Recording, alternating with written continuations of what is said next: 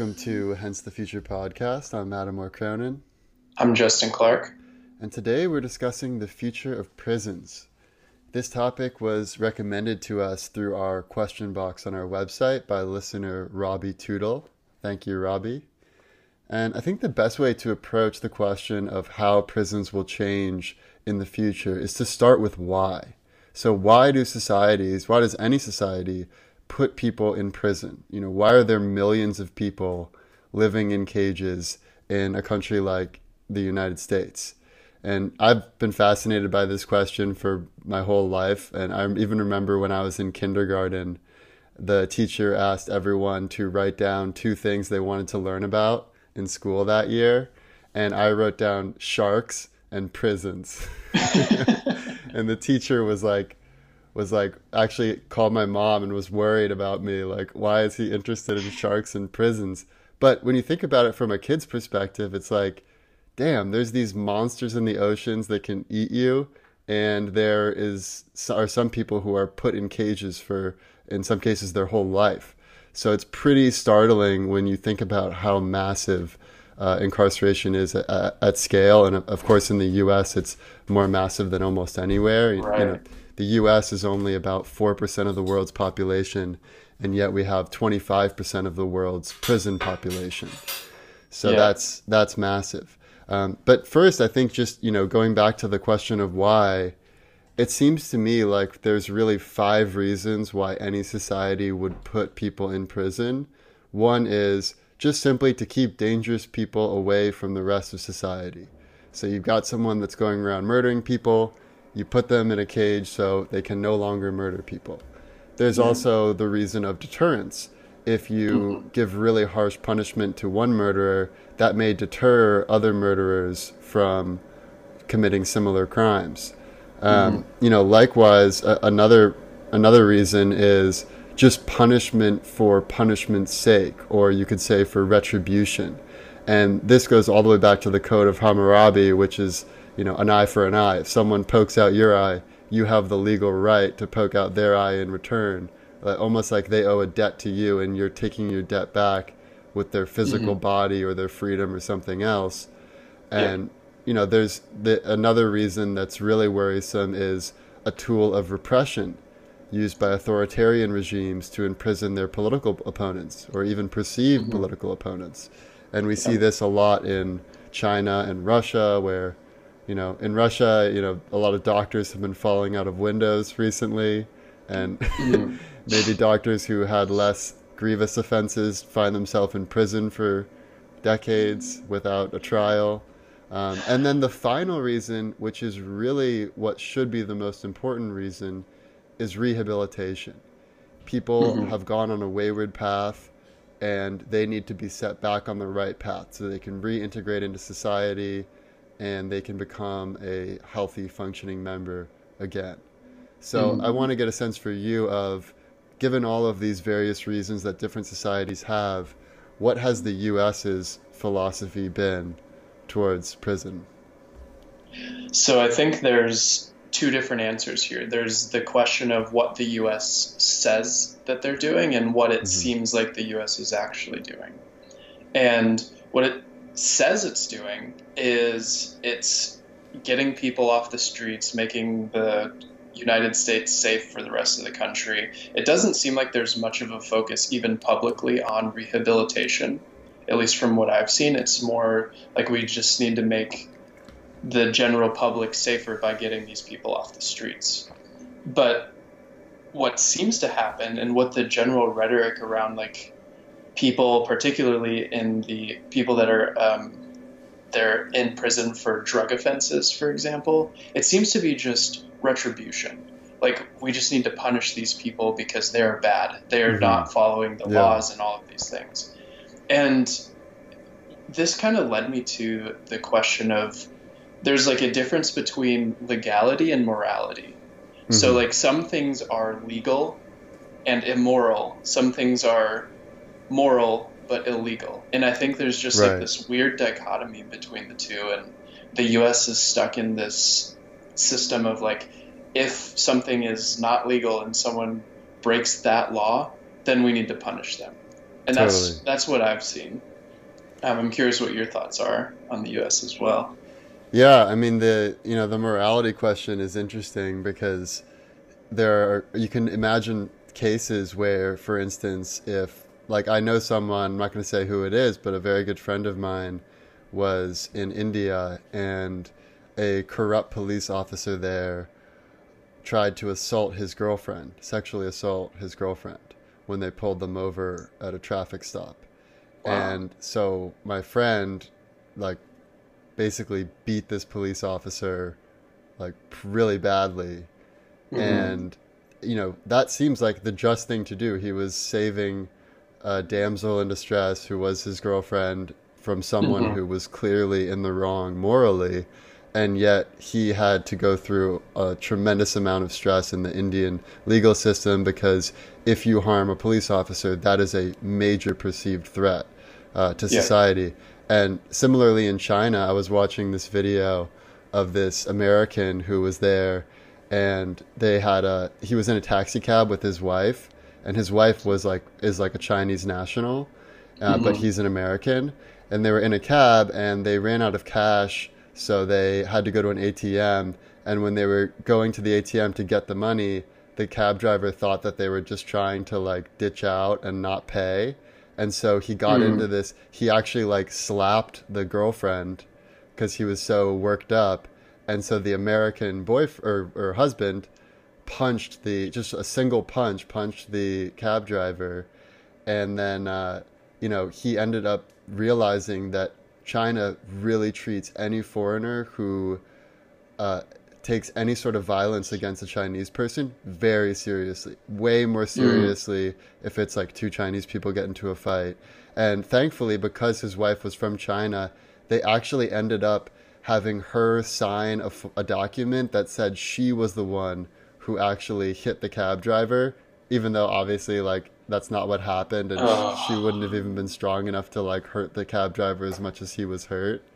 yeah. But that was the only way that he was able to get out of there without being in jail for like years. And Oh my so you gosh. can see that that sort of approach is much more like, okay, what's our society rule? Not caring so much about the individual or the intention or that sort of thing. Hmm. But America's a very different case. Like, you actually sent me this tweet about what the fuck happened in 1971. Yeah. So, Yeah. there's this incredible change in so many trends that started in 1971. Yeah. 1971 was the year that Nixon took the U.S. off the gold standard. And Hmm. it's essentially the year that the people at the very top hacked the system for their own benefit and to Yeah. the detriment of the vast majority of Americans. Like you see inflation skyrockets, house prices Hmm. skyrocket, the cost of universities skyrocket, the prison population Yeah. skyrockets. The war on drugs kind of started right around that time as well, right? Exactly. And crime has fallen pretty steadily across every civilized society.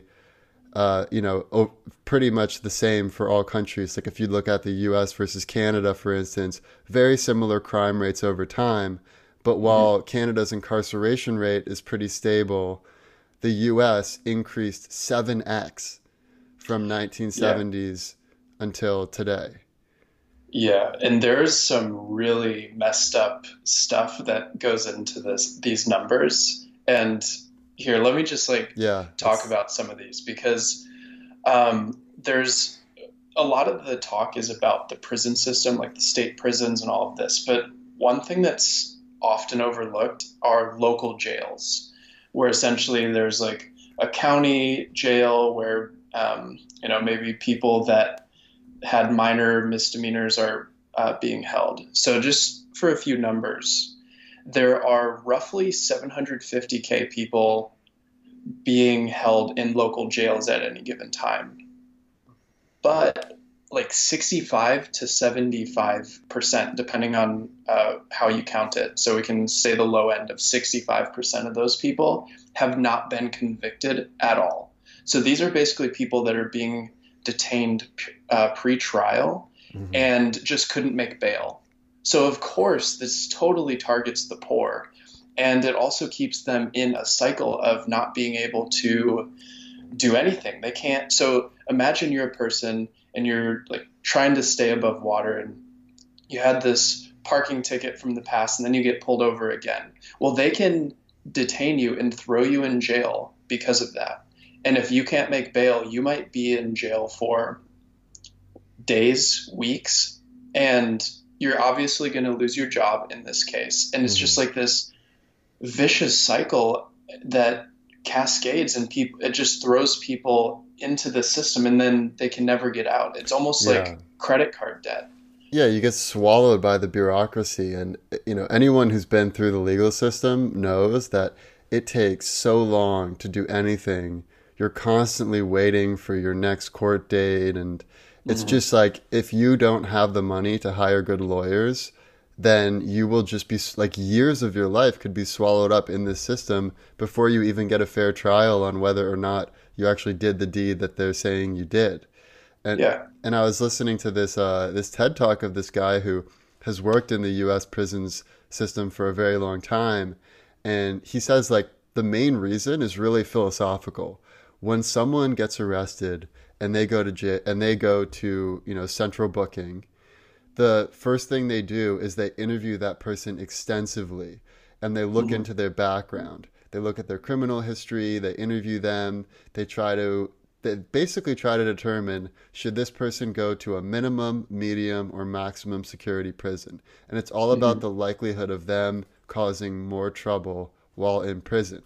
But the way they should do it is think about, what is the type of rehabilitation that this person needs to become a healthy member of society again? So if someone came in because they were, because they were clearly high on crack and like smashing windows or something, then this guy should go to a corrections office or a facility that has resources to help him deal with addiction and actually overcome those struggles. Or if you have someone who is in there for domestic abuse, you should provide them with therapy and counseling. Or if someone's in there because, you know, like you said, they couldn't pay their parking ticket or they couldn't pay alimony or something, maybe you give them classes for how to, you know, have more skills so they can become employable again and actually be able to provide for themselves. But in America, it's not about making someone healthy to rejoin society.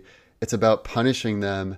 And it's like a self-fulfilling prophecy. Like the more you treat someone like a criminal who needs to be watched over and doesn't deserve any rights, and, you know, no one should care about them, then the more they're likely to commit crimes again.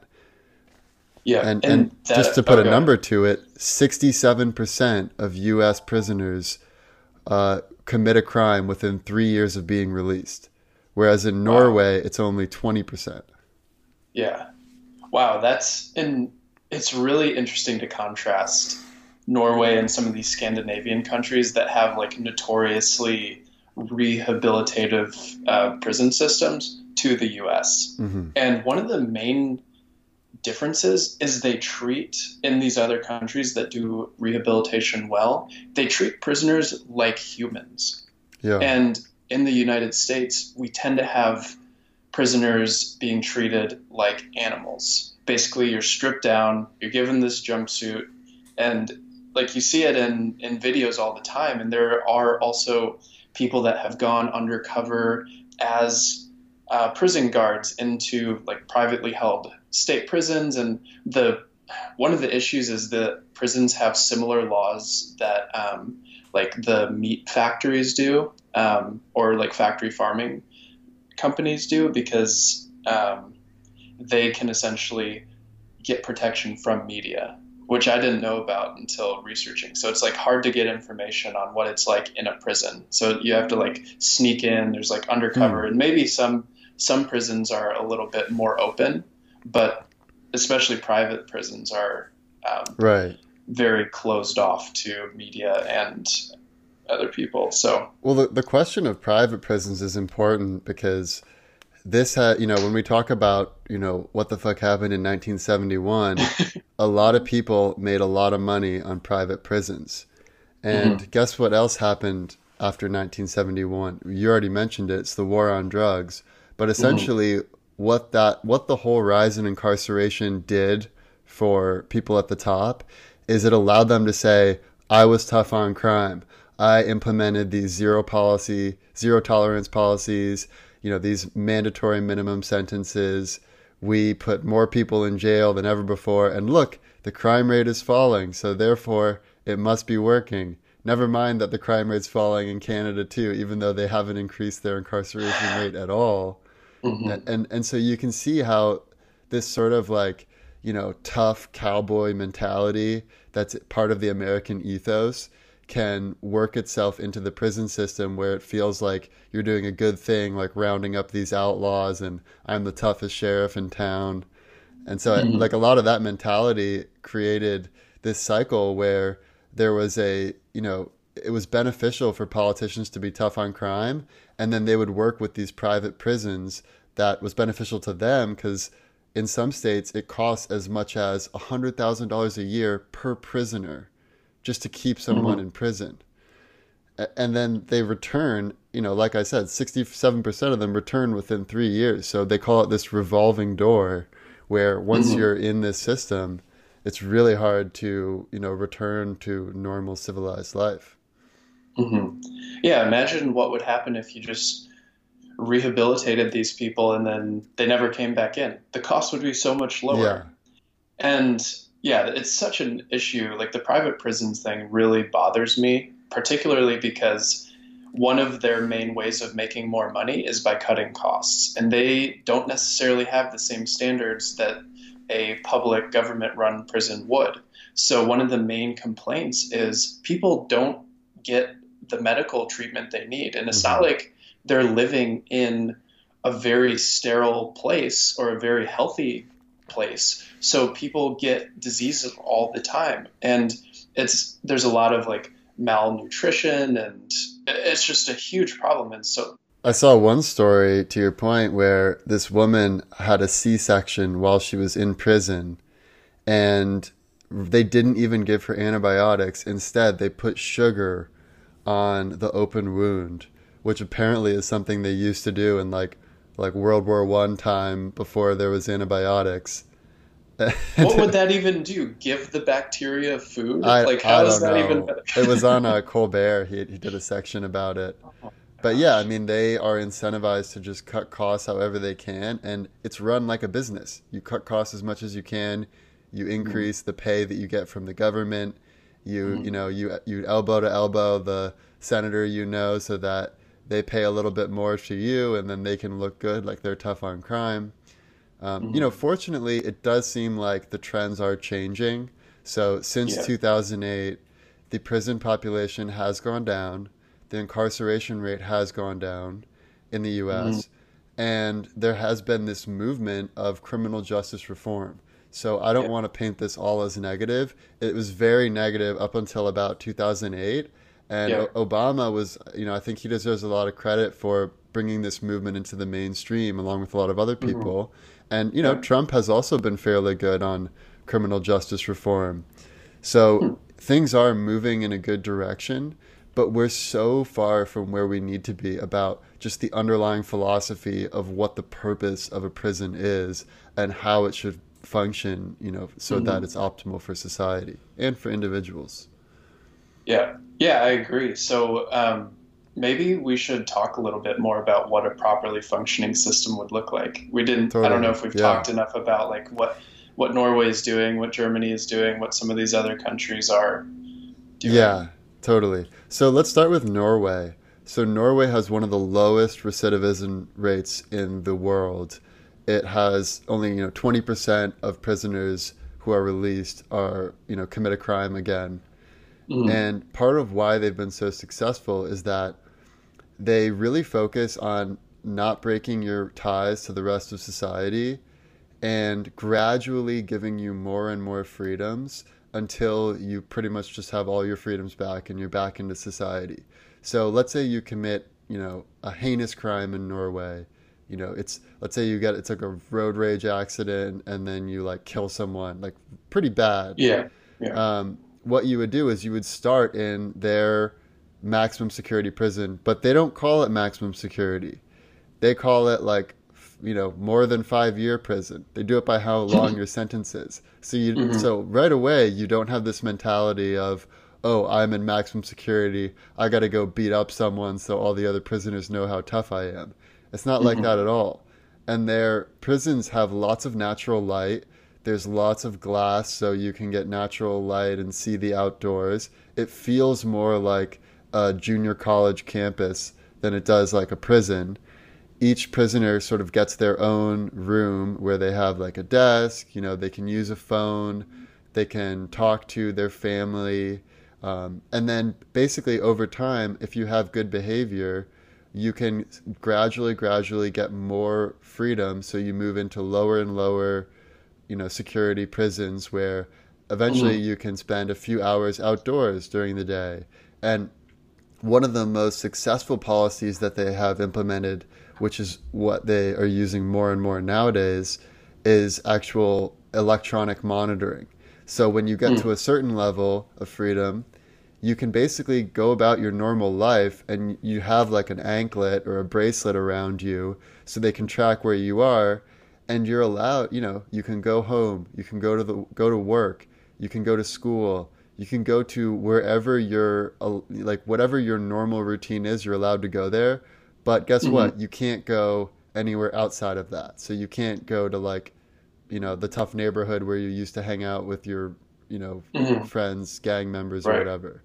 Yeah. Um, so I really like that approach because you're allowing people to create a new identity gradually by treating them in the way that you want them to behave rather than treating them like a criminal. And there's Hmm. this saying that I keep thinking about, which is that hurt people hurt people.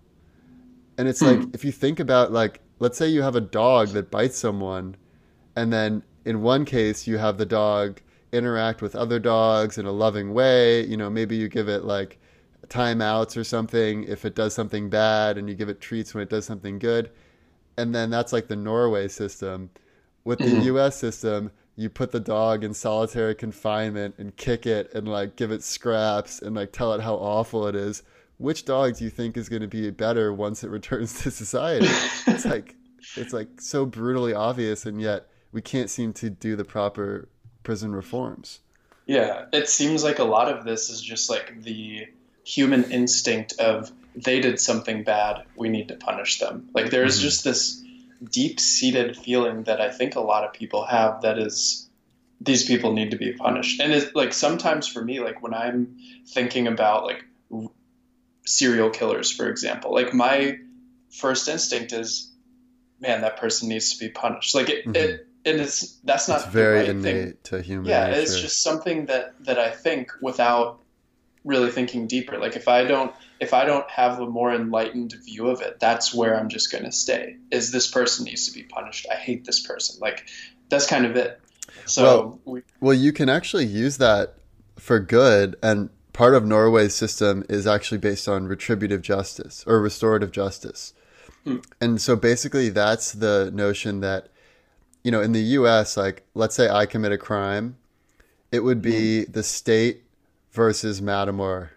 It would not be like let's say I like, beat you up. It wouldn't Hmm. be Matamor versus Justin. It would be Matamor versus the state of California. Huh. And Okay. that's how our legal framework is in the US. But if you go somewhere that has a restorative justice system like Norway, then it would be Matamor versus Justin. And Justin gets to decide what the right punishment is for me within reason. Like there's a minimum Hmm. and a maximum, but within those parameters, Justin may say like, you know what, it'd be enough if Matamor just apologized to me, or it would be enough if he did 100 hours Hmm. of community service and paid for my medical bills. Everyone Yeah. has different Hmm. needs for what it would feel like to achieve justice, Yeah. and by making it more personal, you're able to not have people thrown away in jail for years and years in a very impersonal way, and you're able to actually heal a lot of the ties that are, heal a lot of the wounds that are in society that Hmm. in an impersonal system wouldn't typically get resolved in the same way. I see. Yeah, I actually really like that a lot. I didn't know that was one of the things they did. I wonder how easy it would be to change that in the US. And I actually wonder how easy it would be to change any of this in the US. Like how deep-seated are the different rules in our system? Like could we use this crazy situation we're in right now, like the COVID situation, to maybe pass some of these laws to make things Yeah. more humane? I don't know. I think really there's never been more hope for the prison system changing because of what's Hmm. going on with COVID. And Hmm. we're realizing that having tons of people packed tightly into 7 foot by 10 foot cells Hmm. is just not a good situation when you're dealing with a virus that, spreads at as high of a rate as it does. Hmm. So I think that, and especially, Kim and Kanye have made this a big point, that is important to them. So I do think there's a lot of momentum with changing the prison system, but the question is, will it change enough, and will it change quickly enough? And will the people who are currently in prison get a second chance? And Hmm. there's so many interesting parameters when you look at the data. One thing that's interesting is that people tend to age out of crime. So Hmm. if you're like, even if, let's say you're 18 years old, you're in with like a really bad crowd because you grew up in a bad neighborhood, and the only way you could really protect yourself was to have like a group of friends that all watched out for each other, Hmm. and then you end up like, beating someone up too badly and they end up dying. And then, so, now you're a violent, convicted murderer who's an adult, you're 18 years old. Typically, that's Hmm. it. You'd be locked away for the rest of your life. But, people can change a lot over time, especially when you Yeah. consider the brain of an 18-year-old versus the brain of an adult. And the recidivism rates for people in their 50s or older is in the single digits. People just don't commit Hmm. crimes when you're an older person. And it's like, Hmm. and also, like, when you think about human nature, it's so ingrained in the male brain to be ready for battle when you're an Hmm. adolescent that Yeah. it's hard to really like punish people for that as intensely as we have been without giving them any Hmm. chance for personal growth to grow beyond that. Yeah, I was just gonna say, I think that there's so many systemic issues, like from the ground up, like that little scenario you described of a guy that's hanging out with a group of friends to be in a protected situation. That's really common. And Hmm. I think it should be far less common than it is, that people need to actually join a little gang or with a group of people to protect each other in these inner cities where there is a bunch of violence. Like that shouldn't be a thing in the first place. And it almost seems like criminal justice reform needs to start from the very bottom up. Like Hmm. there needs to Yeah. be a sort of preventive approach. Well, I was going to say the biggest determining factors on whether someone goes to prison or whether they return to prison is if they are uneducated, if they Hmm. don't have family ties. Those are the Hmm. biggest ones. So Interesting. I think educate. Oh, and employment is the other one. Hmm. So if you have a job, you have family ties, and you're well educated, you're very unlikely to spend many years in prison, if any. Yeah. So when we think about how to solve this problem from the bottom up, like you said, it's clear that giving people proper education, not only before they go to prison, but also while they're in prison, so they Yeah. can become more educated, and not isolating them from the rest of society, so letting them talk to their family on a regular basis, and Hmm. helping them get skills so they can actually contribute to society and gain some fulfillment through that, through work. All of those are things that should be like the primary focus of the Hmm. correction system, and they're like an Yeah. afterthought. It's like you're sprinkling this seasoning on a steak of punishment, and it's just not Yeah. enough. Like, Yeah. Yeah. I get it. And it seems like the work thing that you said is actually It ties back to what we were saying about the jails and the like this whole probation cycle. Because we talked about jails, but one of the things I didn't mention is like that's just the jails and prison are just one part of the overall correction system. There's more to it. There's a probation and it's so there's basically these situations where there are private probation companies that again it's another private issue and it probably shouldn't be a private issue, but these companies basically contract with local governments and they can um, monitor the people that have misdemeanor crimes and basically keep them in this cycle. So they get these monthly fees, they get all of these fines, and probationers are again locked in this cycle. And if they have too many fees, then they go to jail. And it's again Hmm. this never ending cycle. Yeah. And there are far more people in this probational system than there are in the jail system, which is, I Yeah. think, like 3 million people are just constantly in and out of the system. And I'd also one of the other numbers is there's 10 million people that go to jails, or there's 10 million admissions to jails every year. Yes, some of those people make bail and stuff, but of the people that make or that don't make bail, those people probably lose their jobs, which is, like you said, one of the determining factors of if someone is going to go to jail. Like if they're not employable, they're probably going to have to make money some other way. Maybe that's drug trafficking or something else. And it's just a crazy system that we're in that basically pushes people down further. Also, if you're a convicted criminal, you're not eligible for welfare. You can't vote. Yeah. You many of these assistance programs that the government has, you're not even eligible for. And at the same time, you might have a felony on your record and you have to check that box when you're applying for a job. So Mhm. it's so much harder for you to provide for yourself and your family if Mhm. you've been to prison.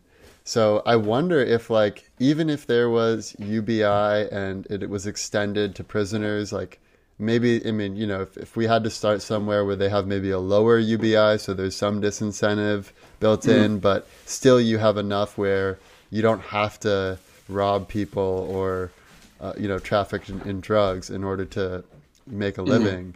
Like even that would be so huge. And yeah, I mean, you talk about how there shouldn't be these cases in society where you feel like you have to band together and act tough just so you can feel safe.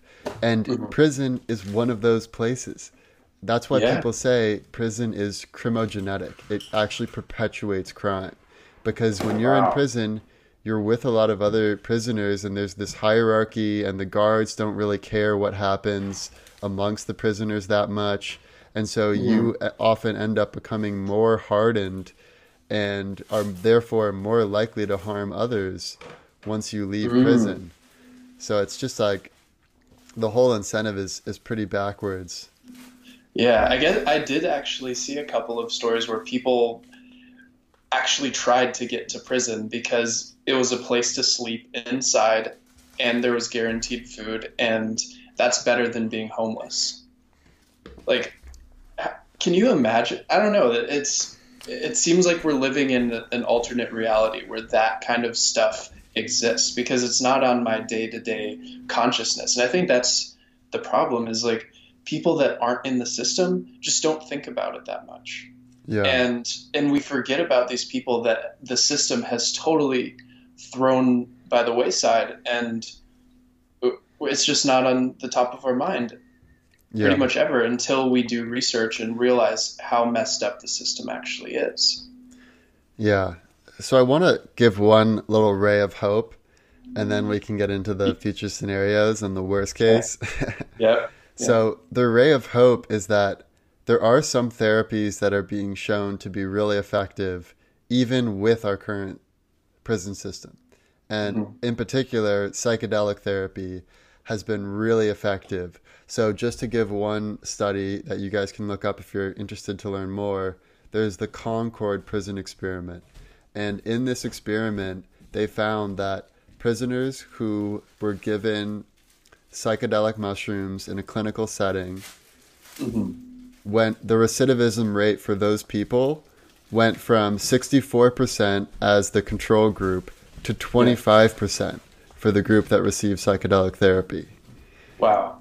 Do you know if that was like a one-time treatment or? I know a lot of these are one-time treatments. Like it's just you take it one time and it's all good. Yeah, this was from 1961 to 1963, and I believe it was a one time in a therapy setting where they were given psilocybin mushrooms and they had a much lower recidivism rate. And part of like, it's like, okay, well, why does that work? It's because it allows you to get out of your current thought patterns. There are so many negative thought patterns that get deeply ingrained the more times you go through them. So if you have this identity of, oh, I'm a screw up, I've done all these horrible things, I deserve what's happened to me, I'm never going to be worth anything, like all of these negative thought patterns, sometimes it takes a totally new perspective for you to get out of that and look at it from a meta level and realize, like, why am I being so hard on myself? I'm kind of like, I didn't choose my environment. There's all these circumstances that have brought me to where I am today. And rather than bemoaning them, I can actually take life into my own hands and look at the world a little bit differently and improve myself. And that's what psychedelics allow you to do, just like how meditation can help to that degree, therapy can help, job training, anything where you're creating a new identity for yourself. And like I was just reading the book Atomic Habits by James Clear. Have you read that book? No, I haven't. I've heard of it though. Yeah. So there's one part of it that really sticks out to me where he says that the most important thing, like let's say you're trying to lose weight, it's not how long you're in the gym or how arduous your workouts are. It's just that you show up every single day. So even if you have a rule where you never spend more than 5 minutes in the gym, but you go every single day, you're casting a vote for your new identity every time you go to the gym. So over time, you start to think of yourself as the type of person that goes to the gym regularly, and then it becomes easy to spend more than 5 minutes at the gym and do a little bit more challenging exercises. So it's the same thing when you're trying to change your behavior from that of a criminal to someone who is actually able to play the game by the rules, find fulfillment, achieve success, and live a good life. Yeah, well, I like that ray of hope. Yeah, it's a good pre-chaser to our worst case scenarios, maybe. Totally. Let's get into it. All right, so what do you think about the worst case scenario? Worst case scenario. The interesting thing about the future scenarios is that they're similar in how they work, but they're very different in the goal of the system. Okay. So, have you ever heard of panopticon prisons? No, what is it? So it's this concept that was originally thought of in the 18th century by Jeremy Bentham. And it's this concept where you have essentially this circular prison that has many different floors, and there's one-way glass. So the prison guard can look into any of the cells, but the prisoners can't know if they're being watched or not. And the whole design of this was so that one guard could watch like 1,000 prisoners, and even though he couldn't really watch all the prisoners at the same time, because they don't know whether or not they're being watched, they have to behave themselves. So this is like the 18th century version of like Big Brother within the prison system, kind of. So the interesting thing now is that with technology, we can truly do like a digital panopticon in every corner of society. And so I think that a panopticon could be good or bad. So if you think about like, in a good case, it's this sort of benevolent AI that isn't really imposing, doesn't really care too much what you do, but it'll notice if you do something really bad, or maybe it'll notice if you're about to do something bad and it'll kind of like warn you so that you have a chance to change your actions. and then if you do something bad, it focuses on rehabilitating you and, teaching you why what you did was wrong. And like you can imagine a benevolent AI system like that is sort of like almost like your life coach in a way. Okay. But because this is the worst case, in the worst case, it would be like the all-seeing eye of Sauron, and it would be particularly focused on maintaining the power of the state. And to me, this seems the most similar to the systems currently in China and to a lesser extent in Russia. And when you look at the density of prison population, the US, China, and Russia are the three biggest prison systems. And in China in particular, it's all about re-education. They have these re-education camps. And, it's funny that we're talking about rehabilitation. So you could think of a good version of re-education camps where it's about, this is actually what's in your best interest to behave well and whatever. But the way the re-education camps are in China is it's much more like a brainwashing flavor where you have to sing, national songs for like 4 hours a day. You have to do hard labor. You get interrogated about your religious beliefs and told that, God doesn't exist. Why do you still read the Quran? Like, I mean, just when you hear or watch these videos of people who have been to Chinese re-education camps, it just sounds like an awful place where you're not able to think what you actually think. You're discouraged from talking to other prisoners. Yeah. It feels a lot like 1984 when the main character gets captured and gets put through that whole program, if you remember that part of the book. So yeah, my worst case scenario is a global panopticon led by a country like China, where every action is being assessed on the basis of how good or bad it is, not for the individual or for society, but for the Chinese Communist Party or for whatever party is in control. It could be a scenario where the US becomes very corrupt and we have a digital panopticon. So I'm not trying to pick on China, but they have a system that is already the closest to my worst case scenario. Yeah, man.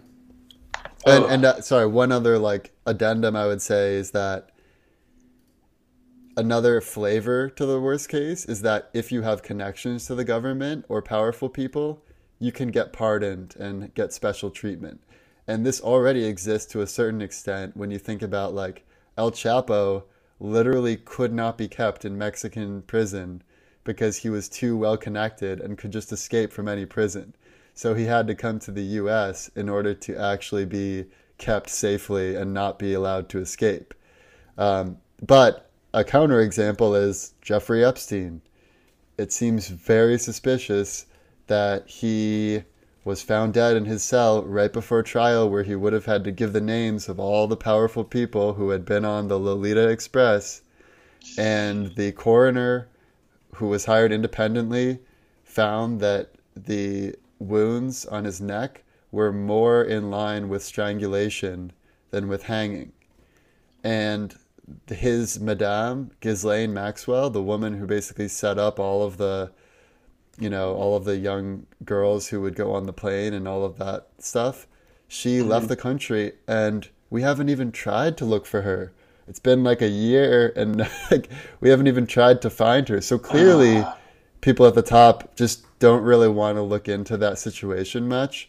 And so it does seem like there's sort of two tracks. Like, if you're a really wealthy, powerful person, you can pretty much get out of almost anything.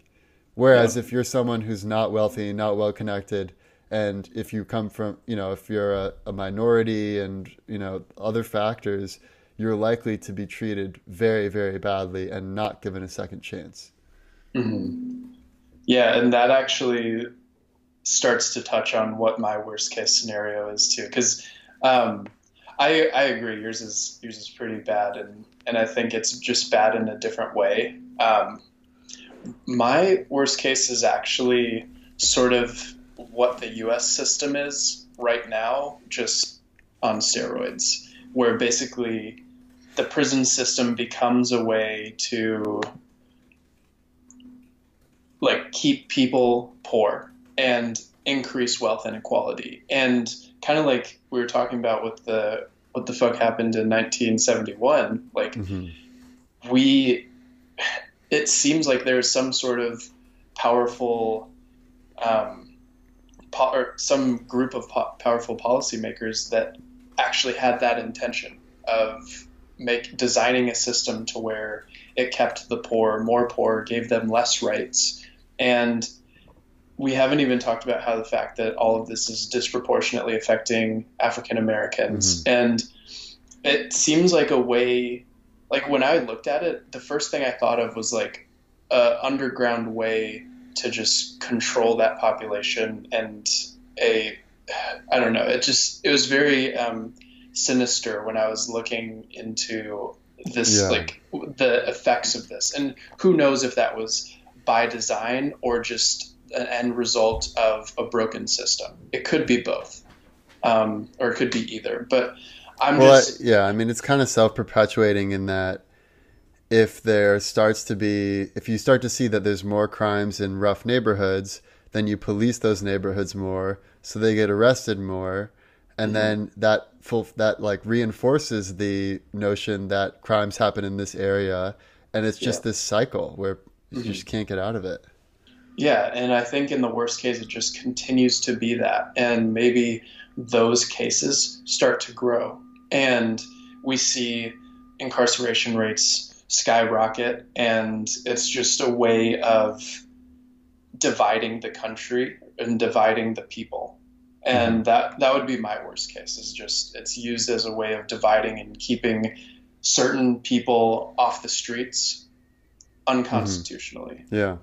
Plus, you can't vote if you're a convicted criminal, Exactly. so it's a great way to suppress the vote.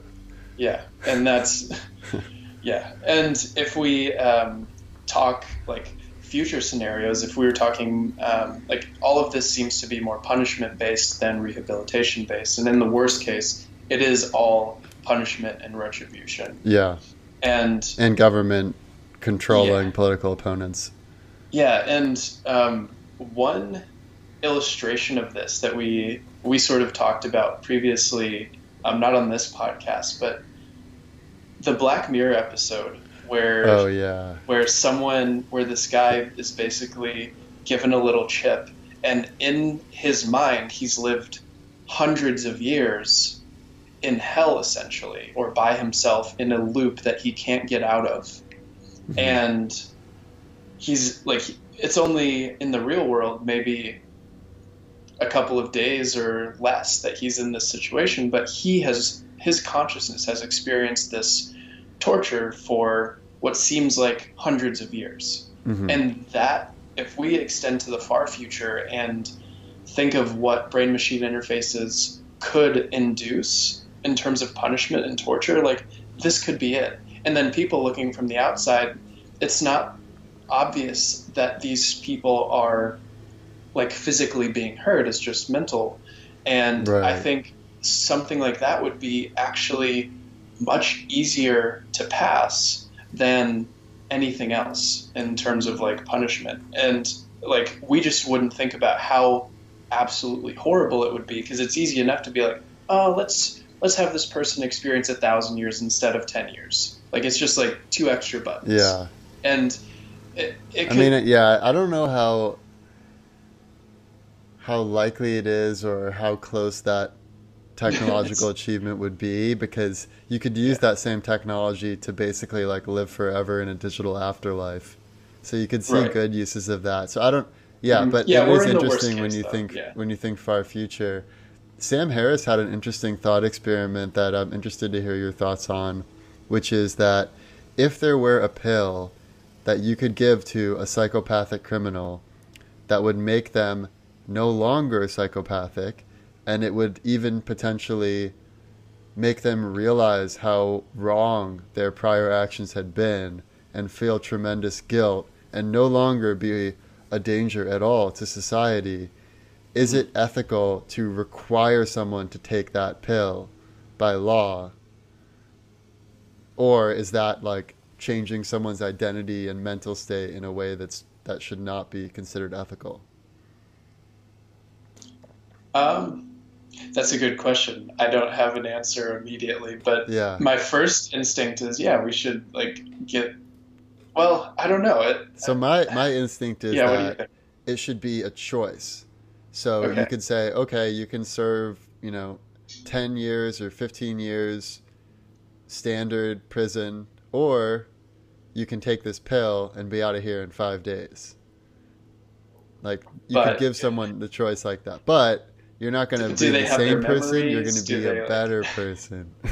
But Wow. it's kind of similar to your thought experiment, which is that if you could essentially pause time and have someone experience, like, 20 years of prison in an hour, then maybe it's not ethical to force prisoners to do that, but maybe you could give them a choice. Like, you can spend 20 actual years where, whatever, you can, have Mhm. prison friends or whatever else you do, or you can have this accelerated prison sentence where in our time it will only elapse as like 1 hour or 1 day or something, but Mhm. you will have subjectively felt like you experienced 20 years. And Hmm. maybe you give people, but again, to me, that policy would only be effective based on the results. If people that went through it actually ended up being better members of society and healthier and more Mhm. psychologically sound. So it's unclear to me whether someone like living 20 years of rapid self prison would actually help them rejoin society, whereas having some sort Mhm. of, neurotropic medicine that maybe, somehow inhibits the psychopathic tendencies of Mhm. your brain might be something that's actually a good thing, if it's unless it, really changes your identity or, your core, Yeah. what makes you a core person. Yeah. Yeah. I think that's an interesting thought experiment that Sam Harris proposes. I still don't really know. It makes sense that it would be a choice, though. I kind of Hmm. agree that it should be a choice. Um, so, anyways, maybe we move on to the best case scenario now. Yeah. I'm curious what you think about that. Best case scenario. My best case scenario, I actually was thinking of another Black Mirror episode in my best case, which is, do you remember the episode where the Don Draper character does, or John Hamm basically does Mm. something bad, and then everyone else in society only sees him as like a fuzz, Yeah. and he's basically shut off from the rest of society? So Hmm. that's pretty dystopic. So I'm not saying that exact thing is my best case scenario, but Yeah. the what I think would be a good place for us to move is a digital prison system where you can essentially give people gates around what they're allowed to do and Mm. gradually increase their freedom until they're ready to fully integrate into society. And this has only been possible recently. So it's like, would you rather be in prison all day, every day, and forget what it's like to actually make a living and be with your family and be a part of society? Or would you rather be able to live your normal life, but if you go outside of one of the approved areas, then an alarm will sound and your corrections officer will be notified and they'll come and maybe your sentence will get extended. So it's Hmm. almost like, I think we can make it sort of like a video game where there's certain carrots and sticks that are totally dependent on how someone behaves. And if someone is behaving in a good way, then they get rewarded and they can return to society more freely. Whereas if someone continues to do bad things, then they never make it to the next level. They're stuck Hmm. behind these gates. And that way we can allow people to reintegrate into society and allow people to remember what it's like to be a part of society while also Hmm. giving them support around education, addiction therapy, Yeah. counseling, job Hmm. training, all of these aspects that we know statistically are key for someone to become a functioning member of society again. Yeah. Yeah. I really like that. And mine is not too different. I think that uh, the first in my best case, the first thing we need to do is really fix the fundamental system in the first place. Like, make it to where people in these impoverished communities that are disproportionately affected by the correctional system, make sure that they have education, make sure that they're safe, make sure that they don't have to live in this state of like heightened cortisol levels all the time, wondering if there's going to be a shooting right on the street, or if their friend is going to be okay, or anything like that. Like, we need to just nip that stuff off like right away, and I think that would solve a vast majority of our problems. But then there are still going to be people that do have psychological damage that need to be rehabilitated somehow. And this rehabilitation is what we need to focus on and what we need to understand how to do more effectively.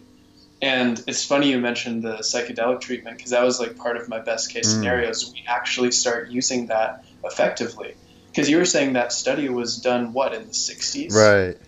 Like, we need to like really speed along this research and realize that this helps people. Yeah. And we can keep the whole public safe by administering these things more often, and maybe even create a sort of rite of passage where people can opt into doing something like this with a psychiatrist before being convicted of anything, before committing any crimes. And it can be another preventive measure. Like, all of my best case stuff is almost preventive, because I don't want the system to have to really exist in the first place. Totally. Like, we should have enough nets in place to catch people before anything happens to where they would be put in the correctional system.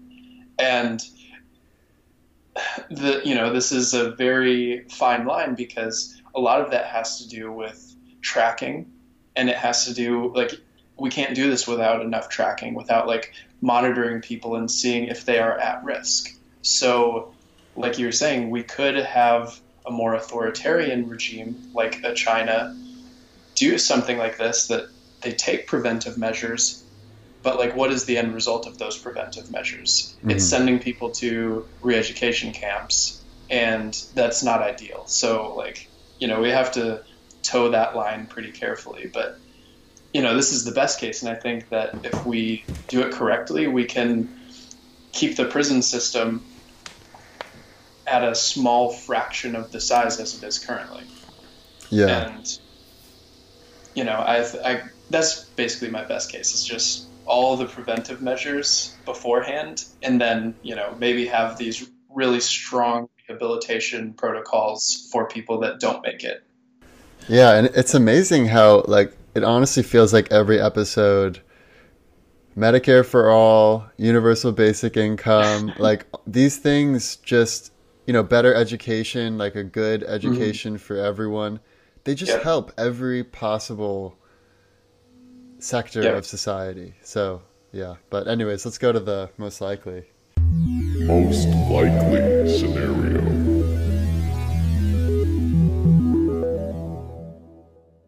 Alrighty. Yeah, what do you think for the most likely? I feel very optimistic about the future of prisons, which is good. So I think we already talked about how in 2008, that's when the real criminal justice reform movement began, and it has been gaining momentum. There are fewer people in prison now than before.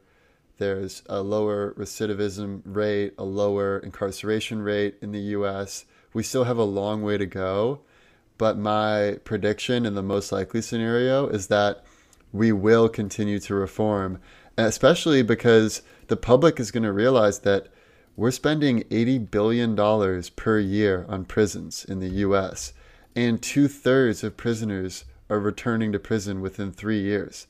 That's a horrible return on our investment, just when you think about it from an economic perspective of taxpayers giving money to make people better members of society, and then they're not becoming better members of society because of the whole misplaced philosophy of the prison system. So I think we are slowly coming to realize that we need to change if we're going to have a system that works best for society and for our economy.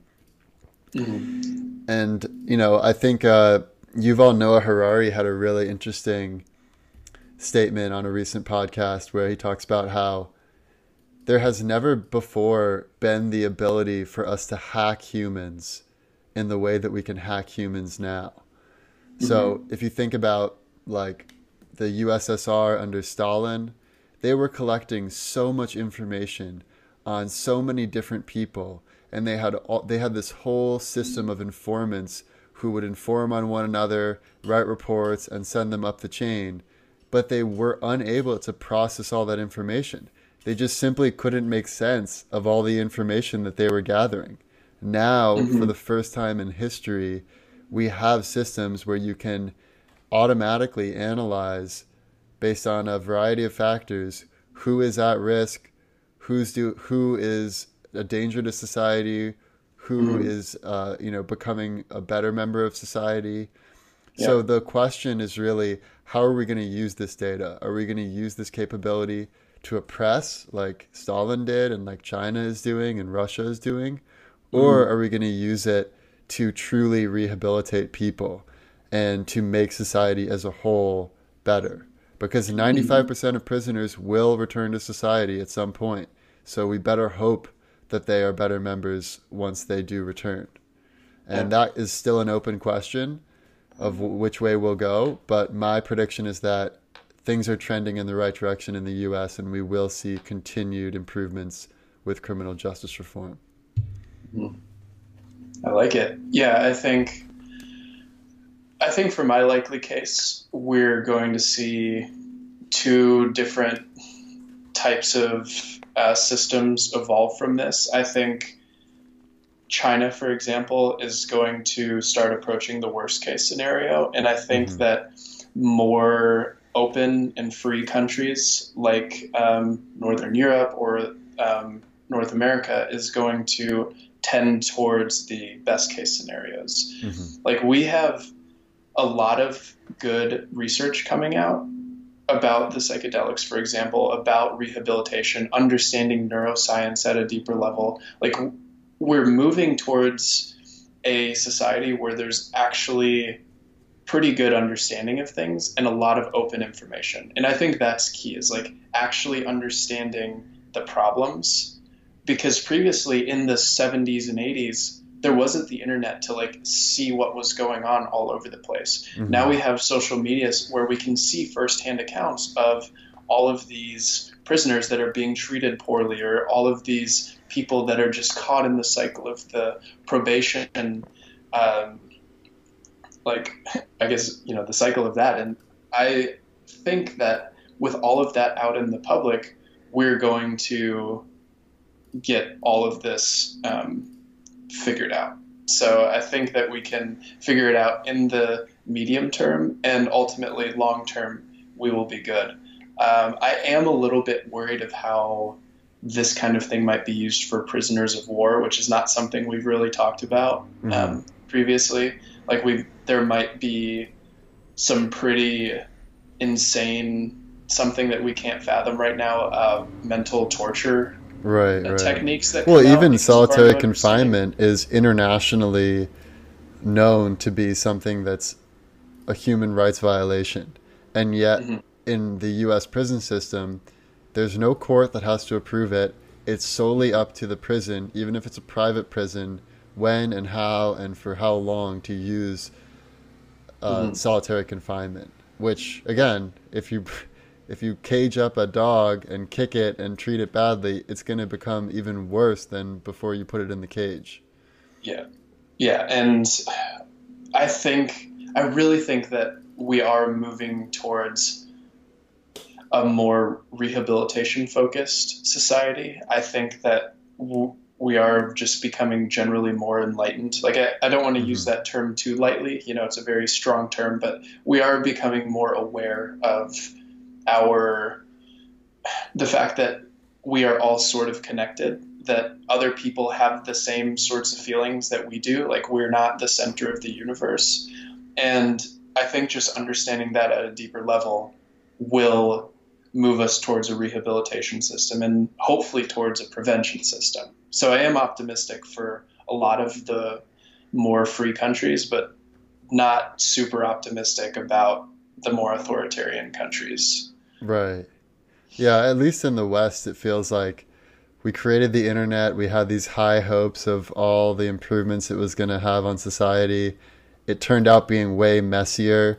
We're currently in this phase of fighting disinformation and sort of, creating what we originally hoped the internet would become. And I am hopeful that we will move in that direction and we will become more enlightened, not only on the prison question, but on a variety of important questions. Yeah, I couldn't have said it better. Awesome. Well, thank you everyone for listening. This has been The Future of Prisons. Stay in school, stay with your families, and we'll see you next time. The past, the present, and the future. Our computer is picking up a strange signal. The past, the present, and the future, baby. What's the world coming to? The past, the present, and the future.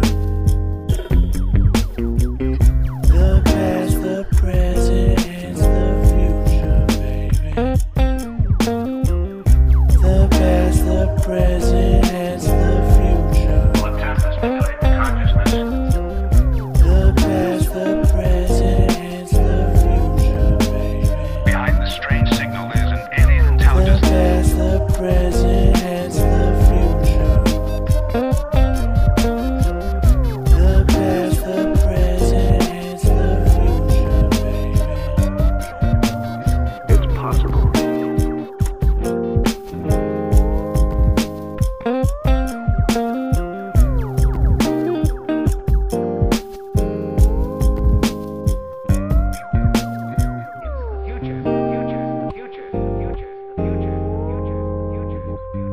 Future.